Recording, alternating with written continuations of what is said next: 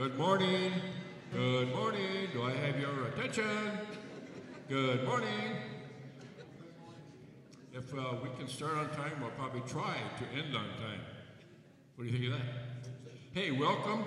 Glad you're here. And let's worship together. But if you'll join us in standing for the first song, we would appreciate it. Thank you very much.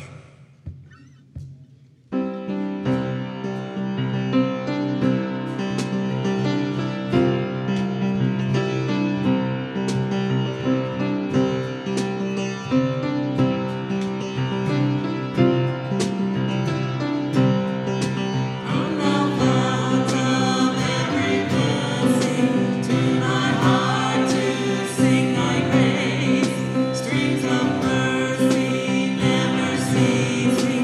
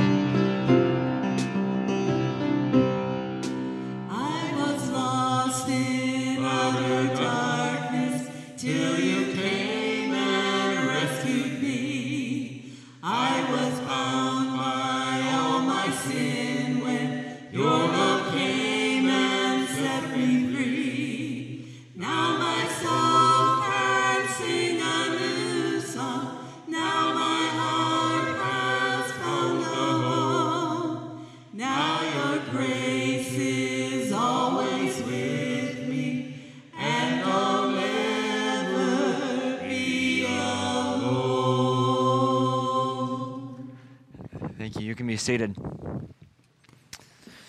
Good morning. If you could open up your worship guides with me for just a moment. There are a couple of announcements that I do want to bring to your attention. I get my stuff in order here. First, there is a green slip in your bulletin that if you're new with us this morning, if you're a guest, we want to welcome you. And so if you would feel comfortable with putting your email address and your name on there, I'd love to get in touch with you here this week, just to say thanks so much for coming. We love Jesus here, and we want to be a family that worships him together. And so I'd love to say thanks for coming. If you're in need of prayer at all, you can certainly put that on the green slip as well, and put it in the offertory plate as it goes by here in a few minutes. Also, if you're in need of prayer, there will be some folks here at the end of the service that would love to pray with you and for you. And so take advantage of that if you're able to. There is going to be no Sunday school in the following dates. That would be May 21st, the 28th, and June 4th. That is our, every summer we take a couple weeks off in the beginning of the summer and a few weeks off at the end of the summer. That's to give our Sunday school teachers a little break and a little bit of rest before we go into the fall where it's a little bit more intensive. And so just mark your calendars for that. And then when we come back on June 11th, there's going to be a couple of different options. There's going to be a women's study that is going to be continuing, that is taught by Pauline Bahacek. And they'll, I believe, continue to be meeting in the what used to be called the coat room, but it's in the back of the church there. If there is not enough seats, there are other options that they can move the room, but that's where it would be for now. And there's going to be a men's study as well on Sunday morning for the summer, and that'll be taught by Pastor Bob Bahacek. And so I want to encourage you for Sunday school in the summer when we come back on June 11th to take advantage of one of those opportunities. Or if you are somewhat new to the church, or if you are thinking about church membership, or perhaps you've been a while and you want to brush up about what is Emmanuel about, we're going to be offering and exploring Emmanuel for the first 3 weeks during Sunday school hour of the when we come back, so starting on June 11th. So it'll be the 3 consecutive weeks that we'll be doing that. We'll have sign-ups here in just a couple of weeks. If you have any questions, feel free to let me know about that. The annual camping trip is coming up here in a couple weeks. Becky, is there anything that I need to know or they need to know about? There's still sign-ups available. Yeah, there's still sites online.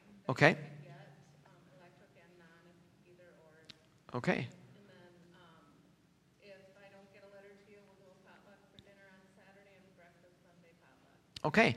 So said that there are still some spots open. You need to register online in order to secure a camping spot.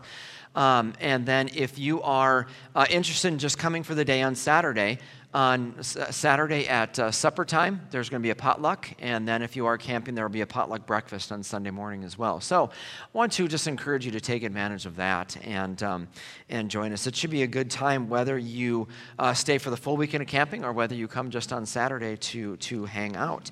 In your bulletin, there's also a blue envelope as well. That is for just an offering that we take once a month on the day that we do communion, and that goes to the needs of the church and the community. And so if there's anything that the Lord presses on your heart to give above and beyond what you would normally give, you can put that in the blue envelope, and that will be set aside specifically to be meeting some needs in our church and in the community. Saturday, May 13th, we'll be having an Awana training session. I think this is going to be really exciting. And so if you are interested in volunteering with Awana, you want to know what Awana even is, or if you're just looking for an exciting morning, May 13th is going to be a great experience for you to check that out. We're going to be serving lunch at the end, but it'll be starting at 9 o'clock. Also want to just, when you see her, please welcome Cindy Briegeman to the Emmanuel staff. She is going to be coming on as the treasurer. And so when you see her, congratulate her and thank her for coming on. And as well, she's going to be replacing Debbie Swanson. And on the 21st, it is the Sunday of the camping trip. But we're going to be honoring Debbie for her 10 years here that she served at Emmanuel. And so we're going to be having a cake reception over in room 200, and I want to encourage you all to join us for that. Also, sorry, a lot of announcements here, but this one is not in your bulletin, so if you want to write this down to remember it, next Sunday during the Sunday school hour, we're going to have Shelley Bregelman and Vanessa Isaacs come, and they're going to present and tell us about their mission trip that they took here recently. And so if you have that time available, please come and join us for Sunday school next Sunday. I'm excited for it, and I think you should be as well. So next Sunday, come and hear these ladies talk about their experiences. There. Also, I want to let you know that Pastor Bob Bahachek is doing very, very well in his back surgery recovery. He wrote this note that says, "Thank you for the many, many prayers, cards, meals, gifts, and visits. We're both overwhelmed with this display of love from Emmanuel. I hope to get back in the saddle soon and serving my Jesus. He's been so faithful to us. God bless and praise his name, Pastor Bob and Pauline Bahachek." So continue praying for him as he recovers from back surgery. And let's go to the Lord in prayer, and then we'll continue our time of worship together. Let's pray. Father, thank you so much for this morning that you have given to us. We thank you that we can come here in safety and freedom to worship you. Lord, we want to pray just for the many things and events that are just happening in the next month. It is a busy season. And Father, I just want to ask that you would bless those endeavors to worship you and to create fellowship and to create community and unity here in our church. Pray for Pastor Bob, Lord, as he is recovering from his back surgery.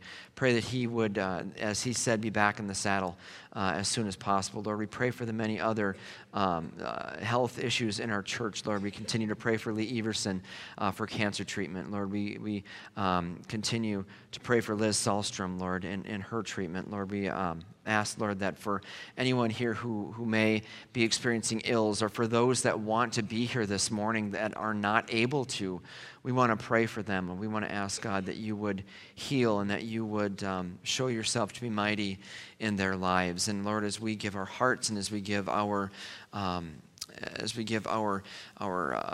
song that's on our lips to you, Lord, may you receive it, may you be honored by it, and would Christ get glory in our morning together. And it's in Jesus' name that I ask this. Amen. Well, let's stand and continue singing to the Lord together.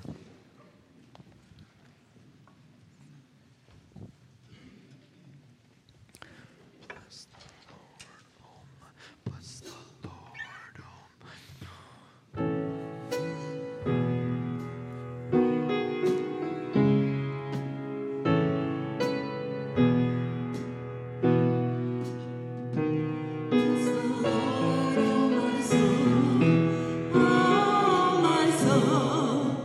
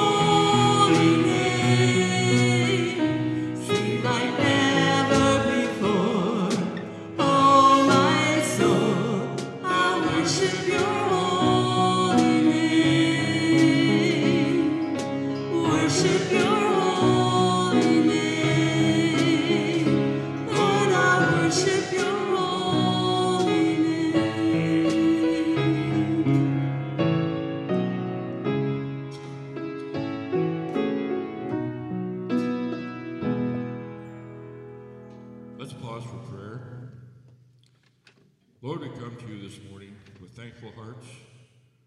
Lord, help us to have open hearts to hear your message in worship, whether it's song or word or prayer or offering. The part of the worship, Lord, just make us mindful of who you are. And Lord, thank you so much for blessing us, for keeping us, and for meeting our needs. And Lord, as we come to you now in the service, part of the offering to give, Lord, we thank you so much for your offering to us, what you give us. Lord, help us to give back with an open heart of what you bless us with so that we can serve you throughout our community. And Lord, we thank you for this opportunity. And be with us now the rest of this service and the rest of this day and the rest of our lives on our journey, Lord, I pray. Amen. Please be seated.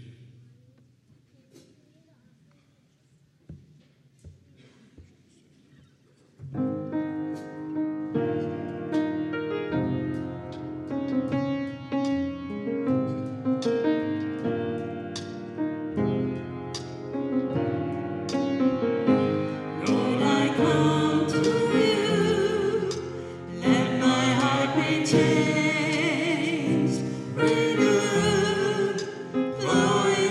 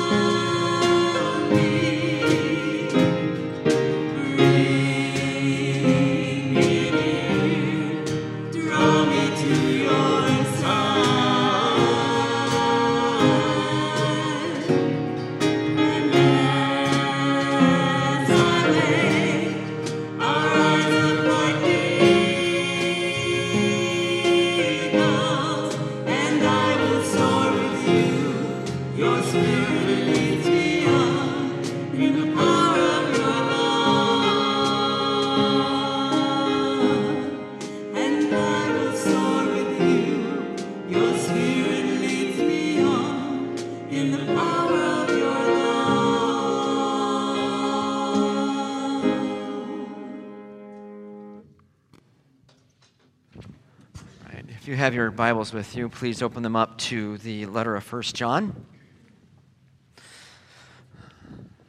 Letter of 1 John, we're going to be looking at chapter 2, verses 3 through 11 this morning. And if you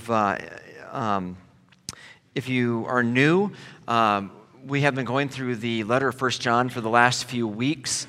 And if you want to catch up, we realized that there was a problem with our server on our website. So a few of you have asked, why have the sermons not been posted online? We had an issue with the server. I got some customer service worked out, and so I'm hoping within the next week we can have all those backlogged from the past 5 or 6 weeks. So if you want to catch up, you can certainly do that here, hopefully within the next week. But for today, we are in 1 John chapter 2 already, verses 3 through 11.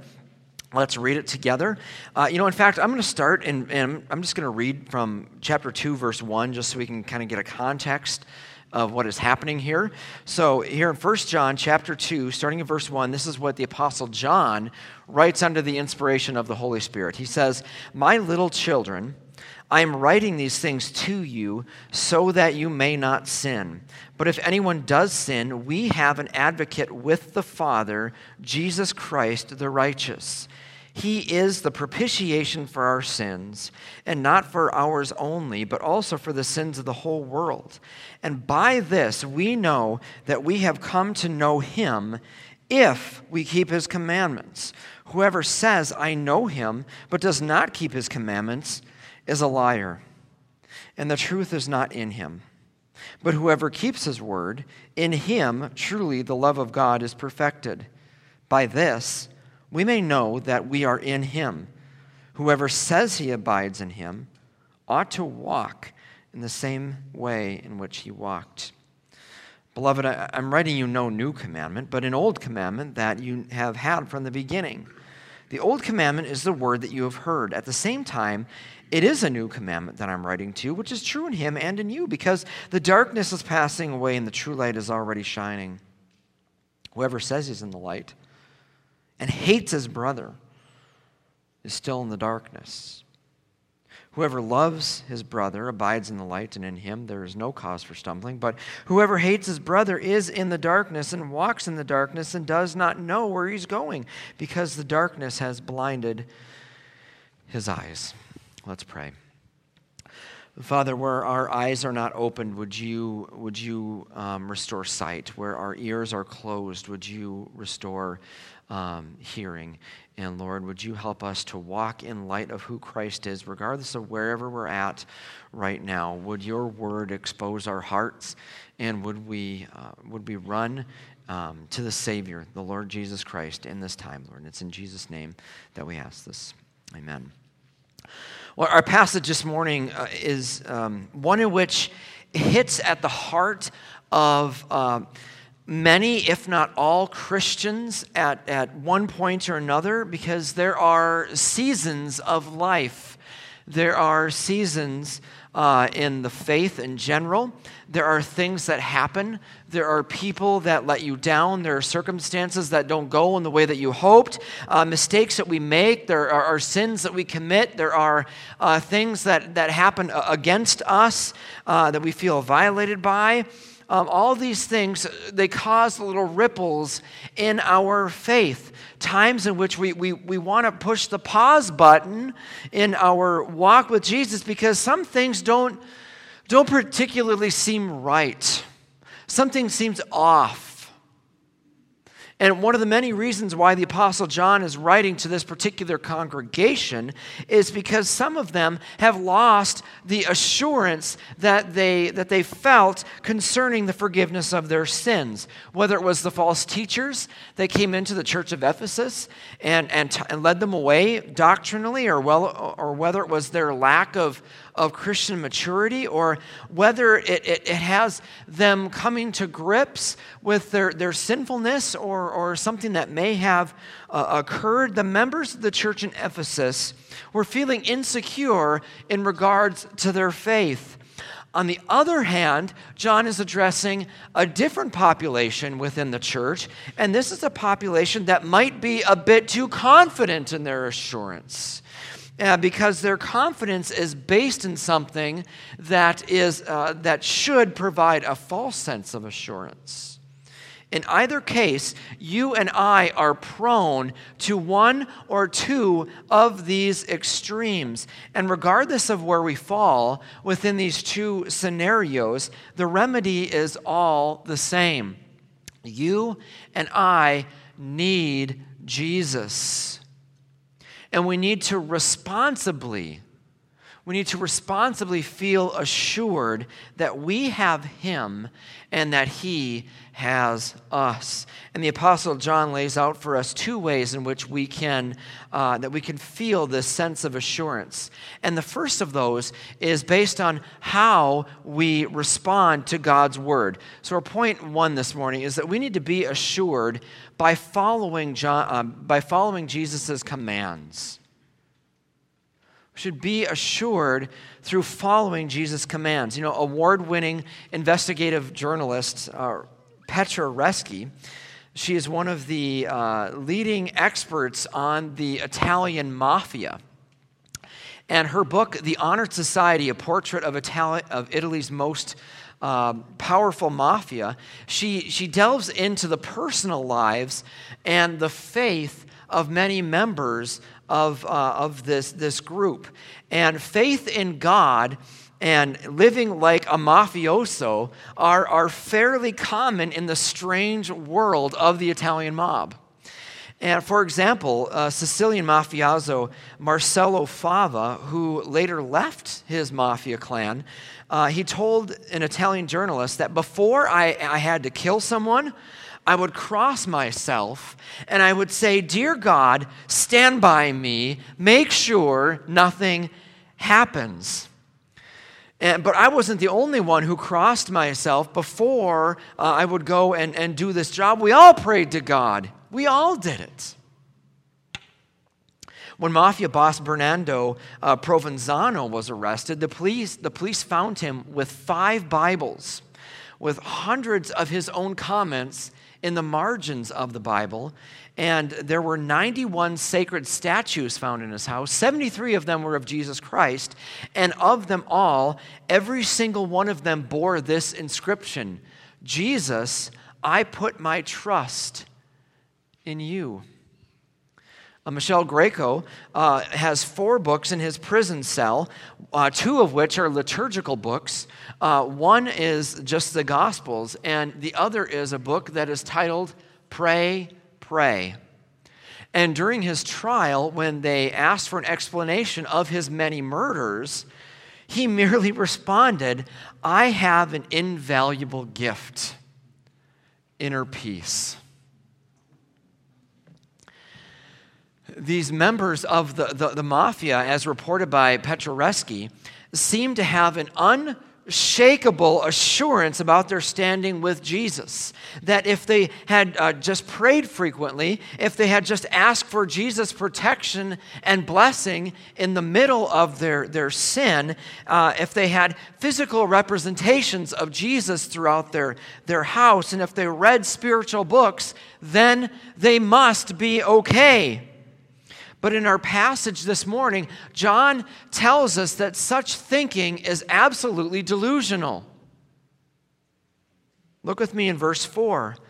John says, "Whoever says, 'I know him,' but does not keep his commandments is a liar, and the truth is not in him." So to think that our words, actions, and behaviors can be separated or even negated by an alleged faith in Jesus Christ is relegated to the realm of fiction. And that's easy to say when we're talking about cold-hearted members of the Italian mafia. But that's not so easy when we have to diagnose the hypocrisy that is often embedded in our own hearts. Now, throughout his entire letter here, the Apostle John is fairly black and white. He's very frank and leaves little for our imaginations. However, we shouldn't be confused to see what he says in verse 3 here, divorced from what he says in verses 1 and 2. Let's look at those again. He says in verses 1 and 2, "My little children, I am writing these things to you so that you may not sin.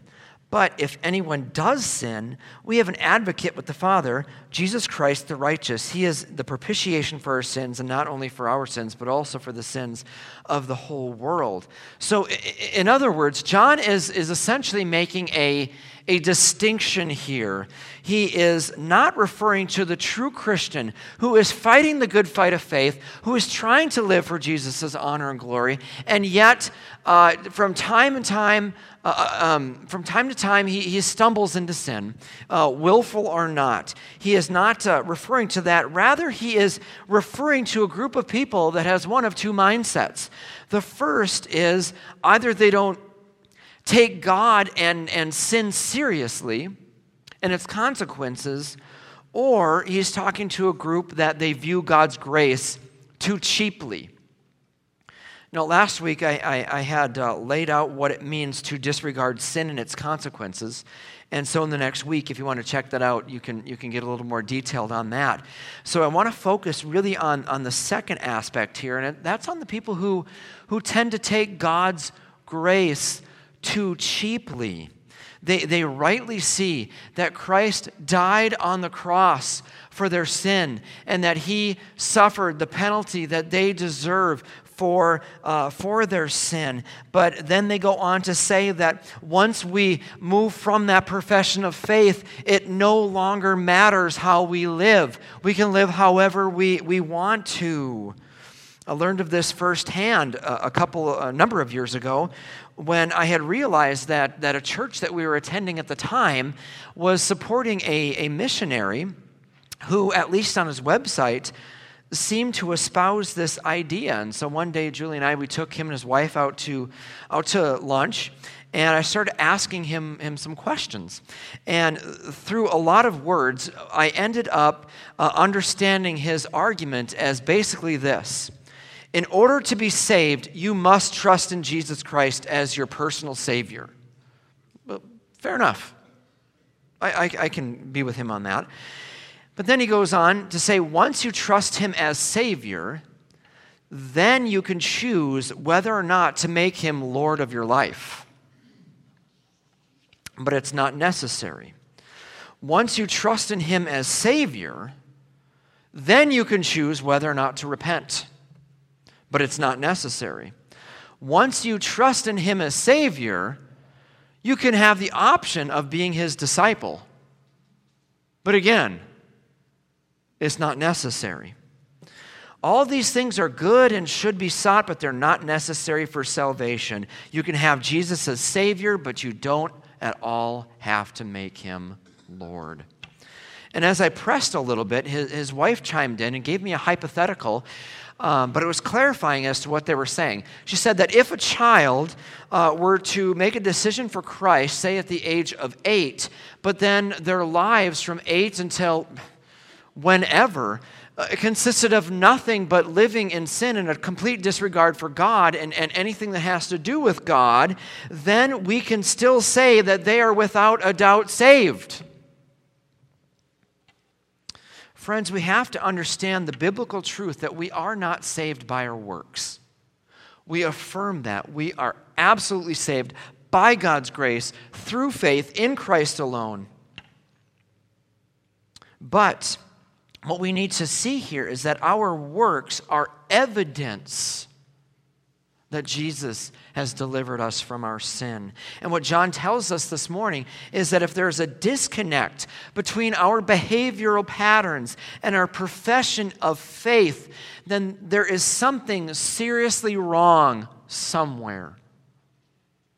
Whoever does not take sin or its consequences seriously, or who views God's grace too cheaply, not only degrades God and his word, but John himself here says that that person is a liar and that the truth isn't even in them. In other words, this person is not genuine and probably doesn't know God at all. This is difficult because we must come to grips with the understanding of when we live in blatant disregard for God's commandments, we have no reason for assurance.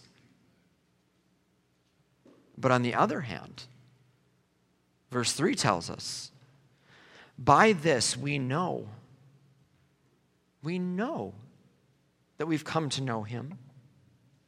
In other words, John is telling us how we can have full confidence that we know God. It is worth stating here that John brings up this idea of knowing God. He's not talking about an intellectual acknowledgement of who God is, that you could go on religious jeopardy and be able to win the final round. The word that John uses here, and it's used throughout the New Testament in many ways, to know, it refers to an intimate relational knowledge with someone. It's the difference between knowing a lot about a celebrity figure or a historical figure and compared with knowing your spouse or your child. There's a difference in your knowledge there. One, you know them, know who they are. The other, you know them. And so here John says that we can have full assurance that we have a knowledge, a relationship with Jesus. And he says that we can know that if we keep his commands. Another way to put that is if we are obedient to God's word. And if obedience is a tough word for us to hear, we could just simply say that assurance is given if we follow Jesus in the way that he walked, which is what verse 6 tells us. And again, I have to say, because it's so easy to become an accidental Pharisee, that our obedience to Jesus does not save us. When we think that our obedience to Jesus is the basis by which we are saved, we're doing the exact opposite. We are creating a false sense of assurance. We're saved by God's grace through faith in Jesus Christ, and our obedience is the evidence by which that is shown. This assurance now, John adds in verse 5, produces something unexpected. Look with me in verse 5. Whoever keeps his word, in him truly the love of God is perfected. Now, this truly the love of God is perfected is sort of a perplexing verse to nail down what John is meaning. And perhaps John means to be a bit ambiguous, because we could say that that God's love is being perfected in us by saying that God is perfecting our love in general, or that our love towards God is being perfected. So there's a lot of different ways that we could look on it, and perhaps John is being intentionally ambiguous here. But based on the context here, it seems right to see that John is saying that our love for God is increasing. So that's what he means by being perfected. It is increasing. Our love for God is increasing as we serve and obey him. And isn't it true that when you give of yourself, when you lay down your life in such a way in which you are living for someone else or something, you don't think less of that person or that thing, but rather that gets highlighted in your life?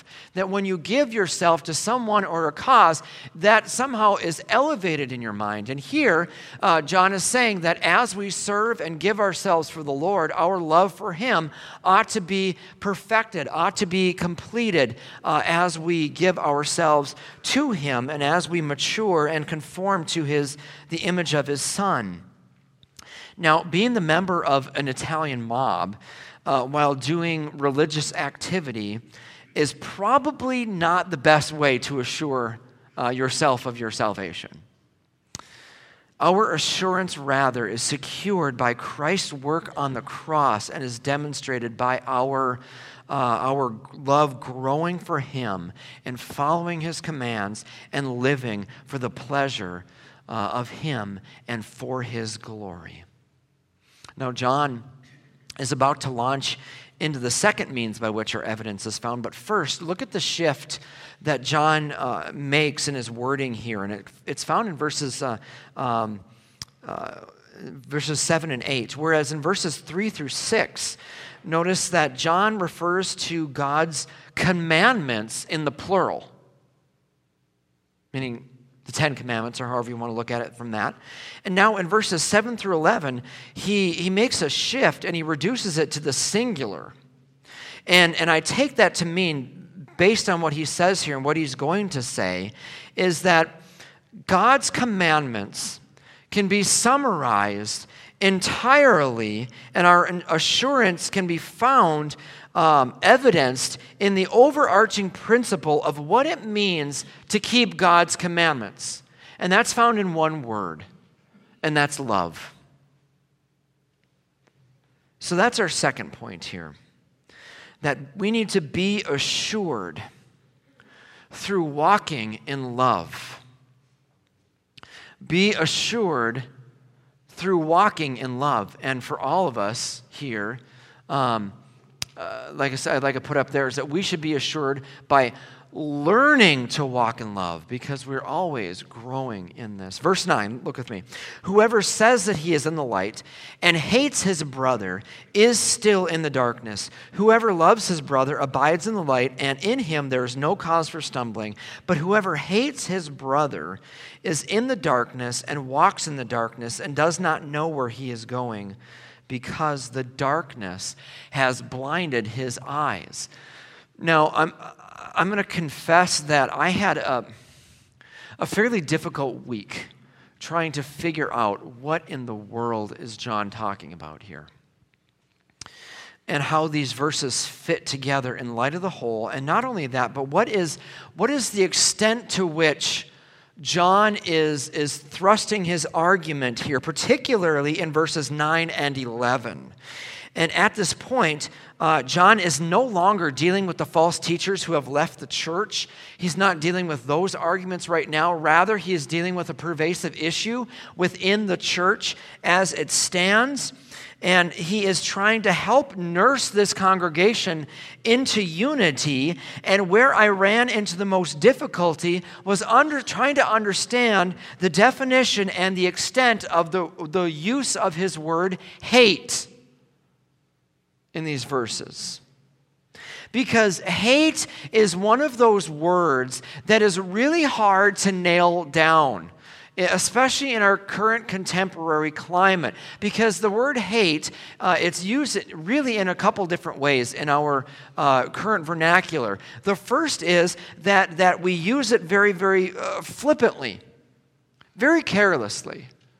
Oh, I hate when that happens. Oh, I hate this or I hate that. I hate Brussels sprouts.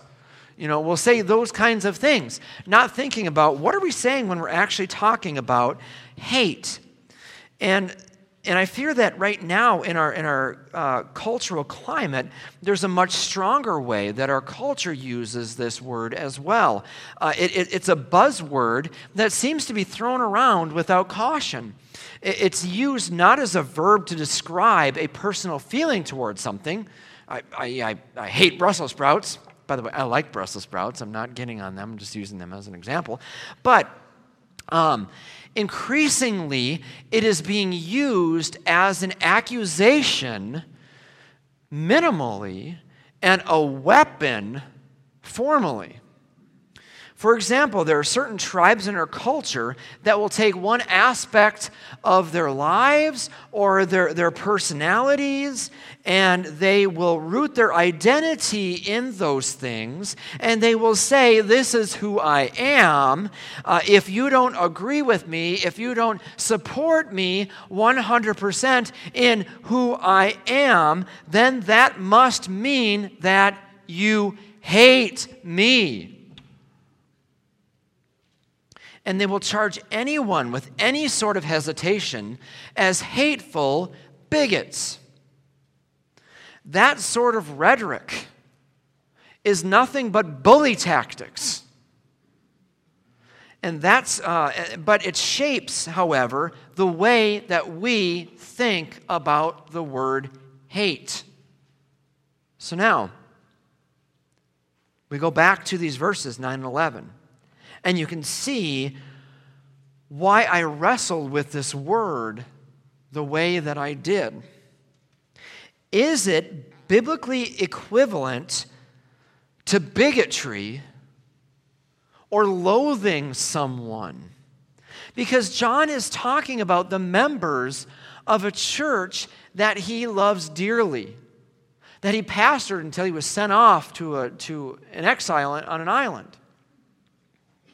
And surely, as members of the church, they're not so divided and so hateful toward each other that they want to constantly hurt each other or potentially kill each other. Perhaps John is exaggerating. So, I looked up every instance in the New Testament on the word hate. And it's somewhat ambiguous. So I narrowed it down to how does John particularly use it in other writings that he has. And he wrote a big, long gospel. I encourage you to read it. And he uses it many times in his gospel. And so I think he's still being somewhat ambiguous until I landed in John chapter 12. And in John chapter 12, Jesus says something very interesting to shed light on what I think John is getting at. And he's talking to his disciples and explaining to them what it means to be a disciple. Now see what John says, what Jesus says now in John chapter 12, verse 25. Jesus says, whoever loves his life loses it. And whoever, what? Hates his life. Woo! Excuse me. Sorry, have a little cold here. Whoever hates his life in this world will keep it for eternal life. Now I thought, now we're finally getting somewhere. Because the issue here in Jesus' mind is not asking us to intensely dislike ourselves, to be bigots against our own persons. Rather, Jesus is looking for a mindset that thinks less of themselves. He is, in essence, looking for people who express a self-disregard. They aren't looking out for themselves. And when we place that in understanding of what John is saying here now, it makes perfect sense if you've been around a church for any sort of time. Because churches are filled, unfortunately, with people who don't regard others very highly. There are plenty of people in churches who gravitate towards those who they naturally get along with and naturally can be jovial with, but they have an utter indifference towards anyone else. And this indifference, this ambivalence, is no more prominent than when it comes against people who are particularly needy. If you want to get at the heart of the biblical definition of hate, and where John is going here, it's this: blatant disregard or not caring about others in the church. It comes in a mindset that says, that person needs help with that? Ugh, somebody else can do that. That person needs financial assistance again? Why can't that person get it together? They get a job. Or that person is struggling with that? Sheesh, I hope that they can get help because I have nothing I can offer them. I know that person is new, but someone else can go and greet them. Now we can see how verses 9 through 11 hit home. Look again in verse 9. Whoever says that he is in the light and is indifferent toward his brother or sister is still in darkness. You see, hypocrisy is not just in the sins of commission, which means the things that we say and the things that we do are in opposition.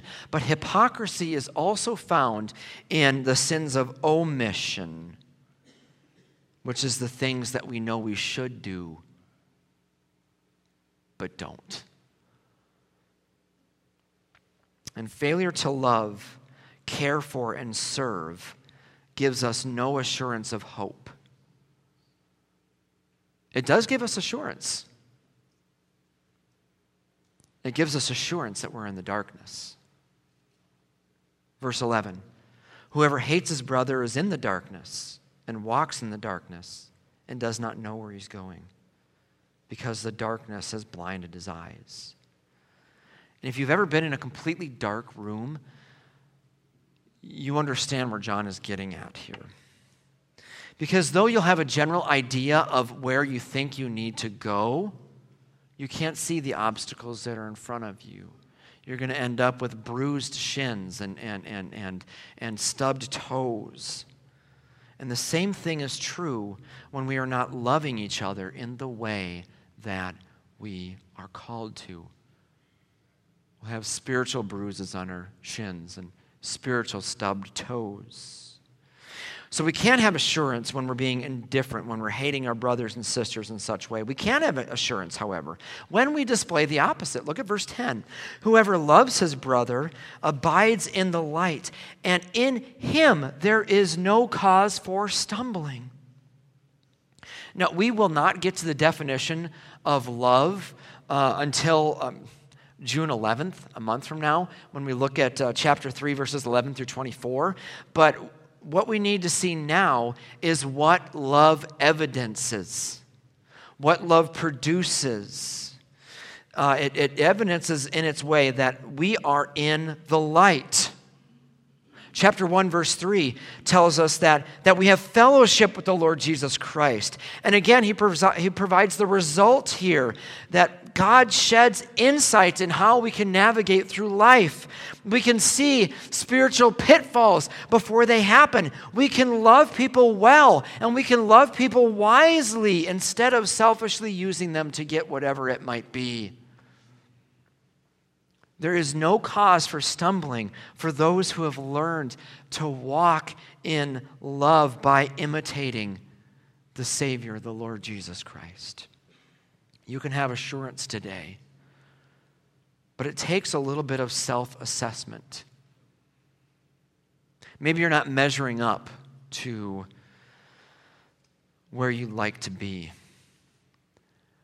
And if that's you, another thing that you can be assured of is that there is grace and there is mercy, there is hope, and there is time. And there is no better time than right now to repent of ignoring God's commands or cheapening his grace. There's no better time than right now to confess to God and say, I am not loving like I should. The Lord Jesus Christ died for those sins in the same exact way that he died for all of our other sins. And we can have assurance today of his forgiveness by repenting, trusting, perhaps even for the first time this morning, that in Jesus, trusting in him as our Lord and personal Savior. Let's do that, friends. Every one of us can flee to the Lord Jesus this morning. So let's go to him. Father, Lord, there are so many ways that, me included, that we just walk in ways that are contrary to your best. Lord, I want to ask that you would work on our hearts. I want to ask that you would expose those areas of our heart that aren't pleasing to you.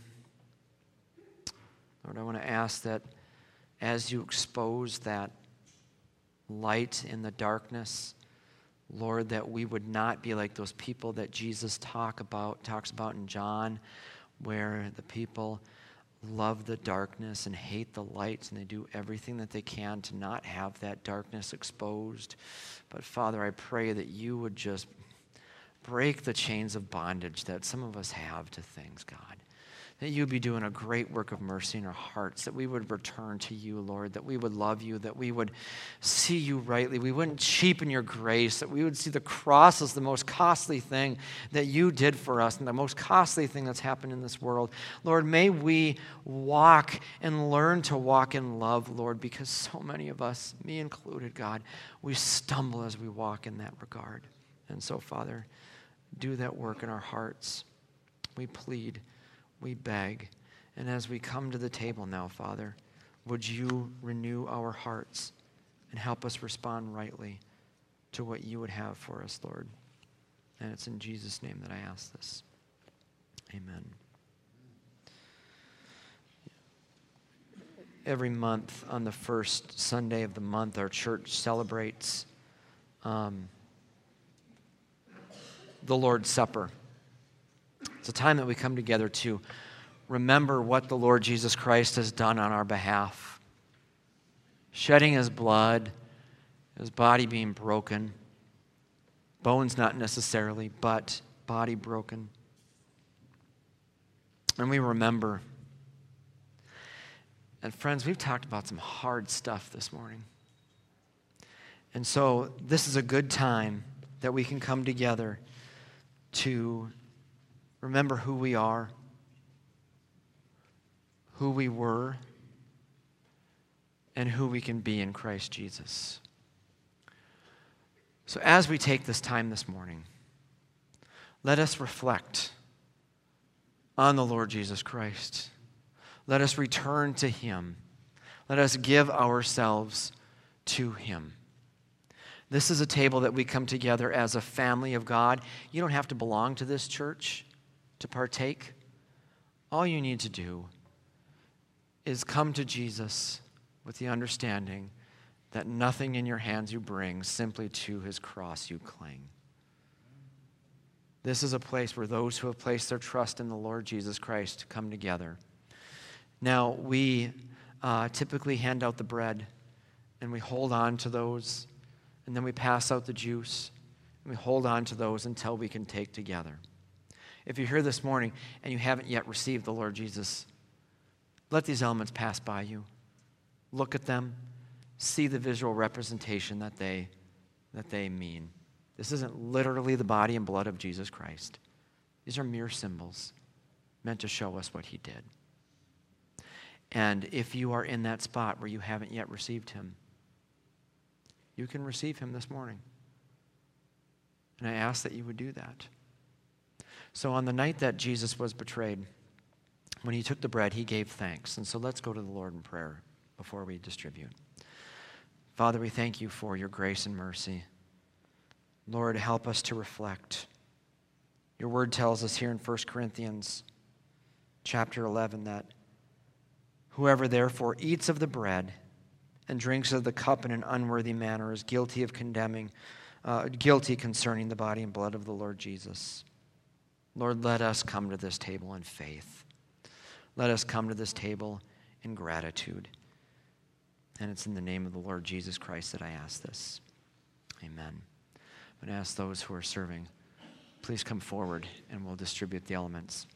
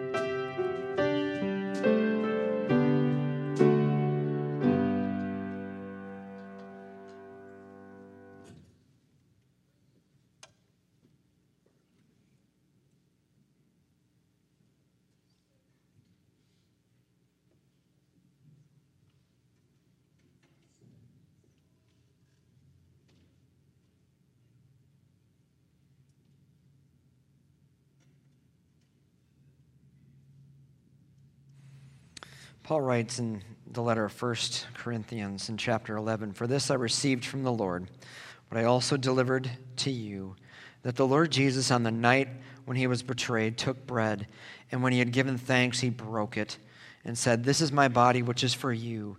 Do this in remembrance of me.'"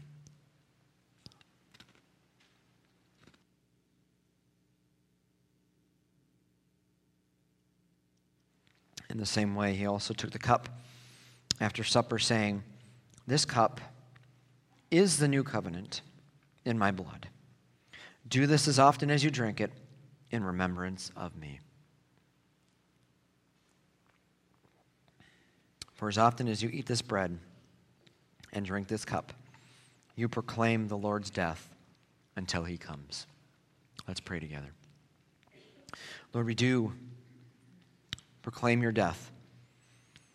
We proclaim your resurrection, and we anxiously await your return. Help our hearts to be conformed to you. May we walk in love. May we do this for your pleasure and for your glory. And it's in Christ's name that I ask this. Amen. Have a blessed afternoon. Thank you.